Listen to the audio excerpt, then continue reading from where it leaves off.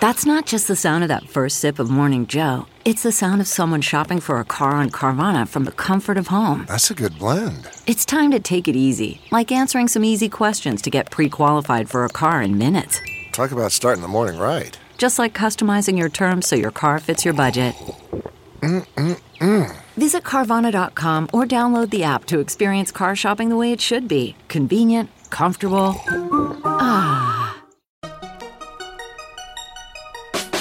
Welcome to the Tech Meme Ride Home for Friday, April 27, 2018. Today, the price of Amazon Prime is going up. Apple's Airport is going away. Square buys Weebly. A DNA site might have cracked the Golden State Killer case. Will T-Mobile and Sprint finally tie the knot? Is Apple working on an AR/VR headset? And the weekend long reads.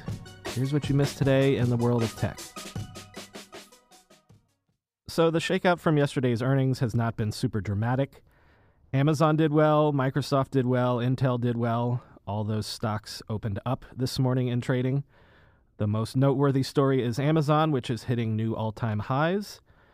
Amazon analyst Heath Terry wrote in a note to clients, quote, "We are in the sweet spot between Amazon investment cycles where new fulfillment data centers are driving accelerating revenue growth, while incremental capacity utilization is driving margin expansion. We still remain in the early stages in the shift of computing to the cloud and the transition of traditional retail online, and, in our opinion, the market is underestimating the long-term financial benefit of both to Amazon," end quote. And that really is the story on all of these tech companies this week. They're sitting smack atop profound secular changes in their markets, and they are profiting accordingly. In the case of Facebook and Google, it's the fact that our time and attention has moved online, and advertising is following. In the case of Amazon, e-commerce continues to take over. And in the case of Amazon and Microsoft, and to a lesser extent Google, as computing moves to the cloud, previous investments in these areas are paying off. Another Amazon analyst, Justin Pope, wrote to his clients, quote, "Amazon's share in its key markets continues to expand, supported by strong fulfillment infrastructure and Prime lock-in, while the earlier stage, higher margins business of AWS and advertising are contributing to more meaningful profit growth," end quote. Well, speaking of that Prime lock-in, it's about to be tested because the other big headlines Amazon made yesterday came from the fact that it is raising the price of its Prime membership from $99 a year to $119 a year, at least in the U.S. This is the first time that Amazon has raised the price of Prime membership in 4 years. The new pricing will take effect for new Prime subscribers on May 11th, and for existing subscribers starting on June 16th. Way back in the day, Prime used to cost $79 a year. And this is part of the reason that analysts are raising their price targets on Amazon stock today. Everyone believes Prime is so valuable to most people that they will pay the price increase without question. On Twitter, venture capitalist Jeff Richards joked, "Imagine a whiteboard session at Amazon HQ.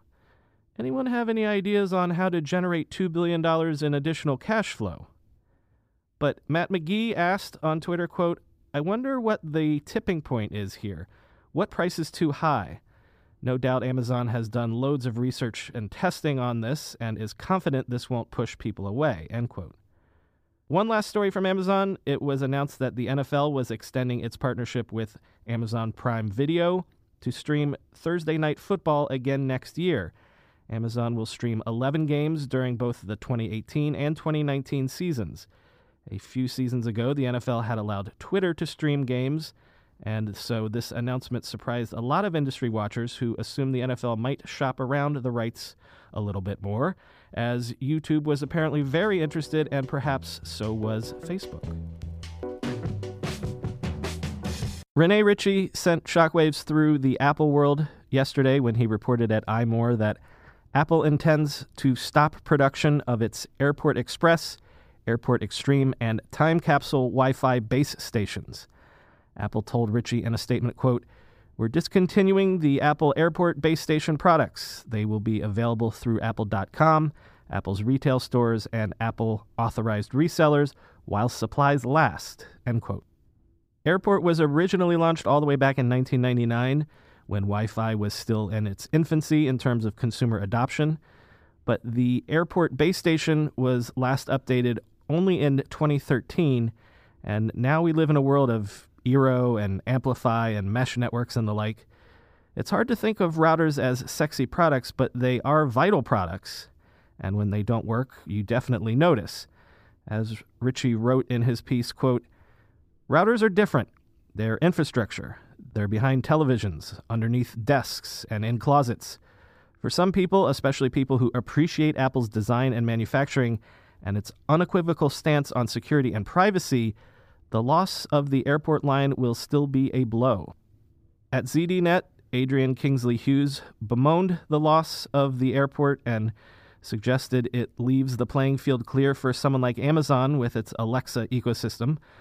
Quote, "Combining the features of a time capsule airport router with that of the Apple TV and add in a sprinkling of HomePod, and Apple would have had the Swiss Army knife of home hubs, bringing together networking, backup, and home entertainment into a single device. This seems like a missed opportunity to me, and Apple has vacated a space that I now think that a company such as Amazon, a better fit for a product like this than Google for a number of reasons, should enter."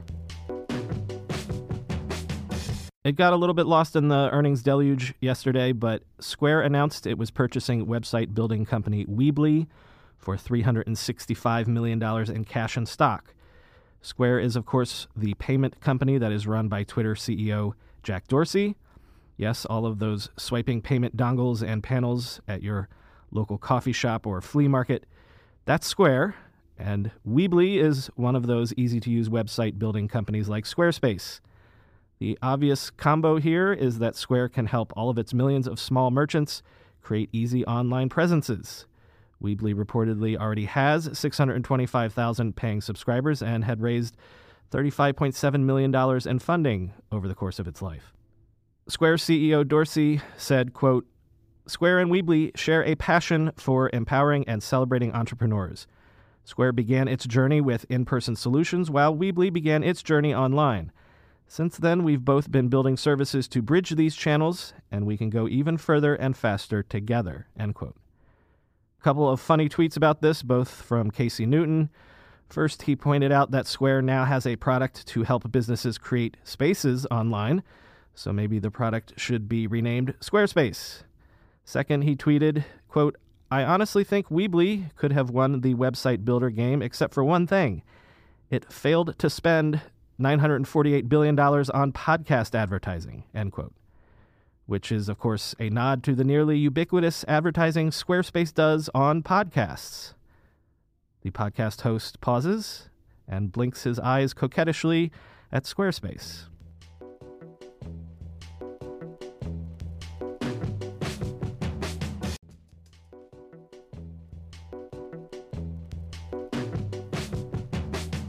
Quick trip to the rumor mill here. Reuters is reporting that it's hearing from sources that T-Mobile and Sprint have made progress in their rumored talks to do a merger, and that a completed deal might come as early as next week. If such a merger were to take place, the combined company would have more than 127 million customers. Now, I have to heavily emphasize that rumors about a merger have seemingly been going on forever. These two companies supposedly came close to merging last November, before the talks broke down reportedly over valuation disagreements. And talks in 2014 broke down because the Obama administration expressed antitrust concerns about an American cellular market being reduced to essentially 3 major players. So maybe this is just another tease, but it might be worth watching this space next week. Sticking to the rumor tip for a second, CNET is reporting this afternoon that Apple is working on a combo AR/VR headset that is slated to debut, it says, in 2020. The headset would reportedly deliver 8K images to each eye, would be untethered from a computer or a smartphone, and would use Apple's own in-house made chips to run the device. The CNET report is sourced from a single source who remains anonymous, and in the piece, CNET itself says, quote, "Apple still could change or scrap its plans," end quote. But it should be noted that Tim Cook has been effusive in his praise of augmented reality tech recently, telling The Independent in an interview in February that he thinks AR is the next big thing. Quote, "I regard it as a big idea like the smartphone," Cook said in that interview. "The smartphone is for everyone. We don't have to think the iPhone is about a certain demographic or country or vertical market. It's for everyone. I think AR is that big. It's huge. I get excited because of the things that could be done that could improve a lot of lives." You may have heard the news that police recently made an arrest of a suspect in the decades-old unsolved Golden State Killer serial killer case. Several outlets have been reporting that a key breakthrough in the case came when police made use of an online DNA database. But they didn't use 23andMe or Ancestry.com. They turned instead to GED Match, which is a free open-source website run by two Florida men. Police apparently matched DNA from the original crime scene with genetic data that had been uploaded to GED Match's database. Police then surveilled a suspect, Joseph James D'Angelo, then captured DNA off of an item D'Angelo had discarded, and the former police officer, D'Angelo, was arrested Tuesday in Sacramento. This morning, one of the operators of GED Match emailed Ars Technica and said, quote, "Although we were not approached by law enforcement or anyone else about this case or about the DNA, it has always been GED Match's policy to inform users that the database could be used for other uses as set forth in the site policy. While the database was created for genealogical research, it is important that GED Match participants understand the possible uses of their DNA, including information of relatives that have committed crimes or were victims of crimes. If you are concerned about non-genealogical uses of your DNA, you should not upload your DNA to the database, and or you should remove DNA that has already been uploaded," end quote. Although it seems unlikely a wanted criminal would knowingly spread their DNA around publicly, that might not matter. As Ars points out, if your relatives share their DNA with a database, you might share enough DNA with your relative that your DNA could be inferred from theirs.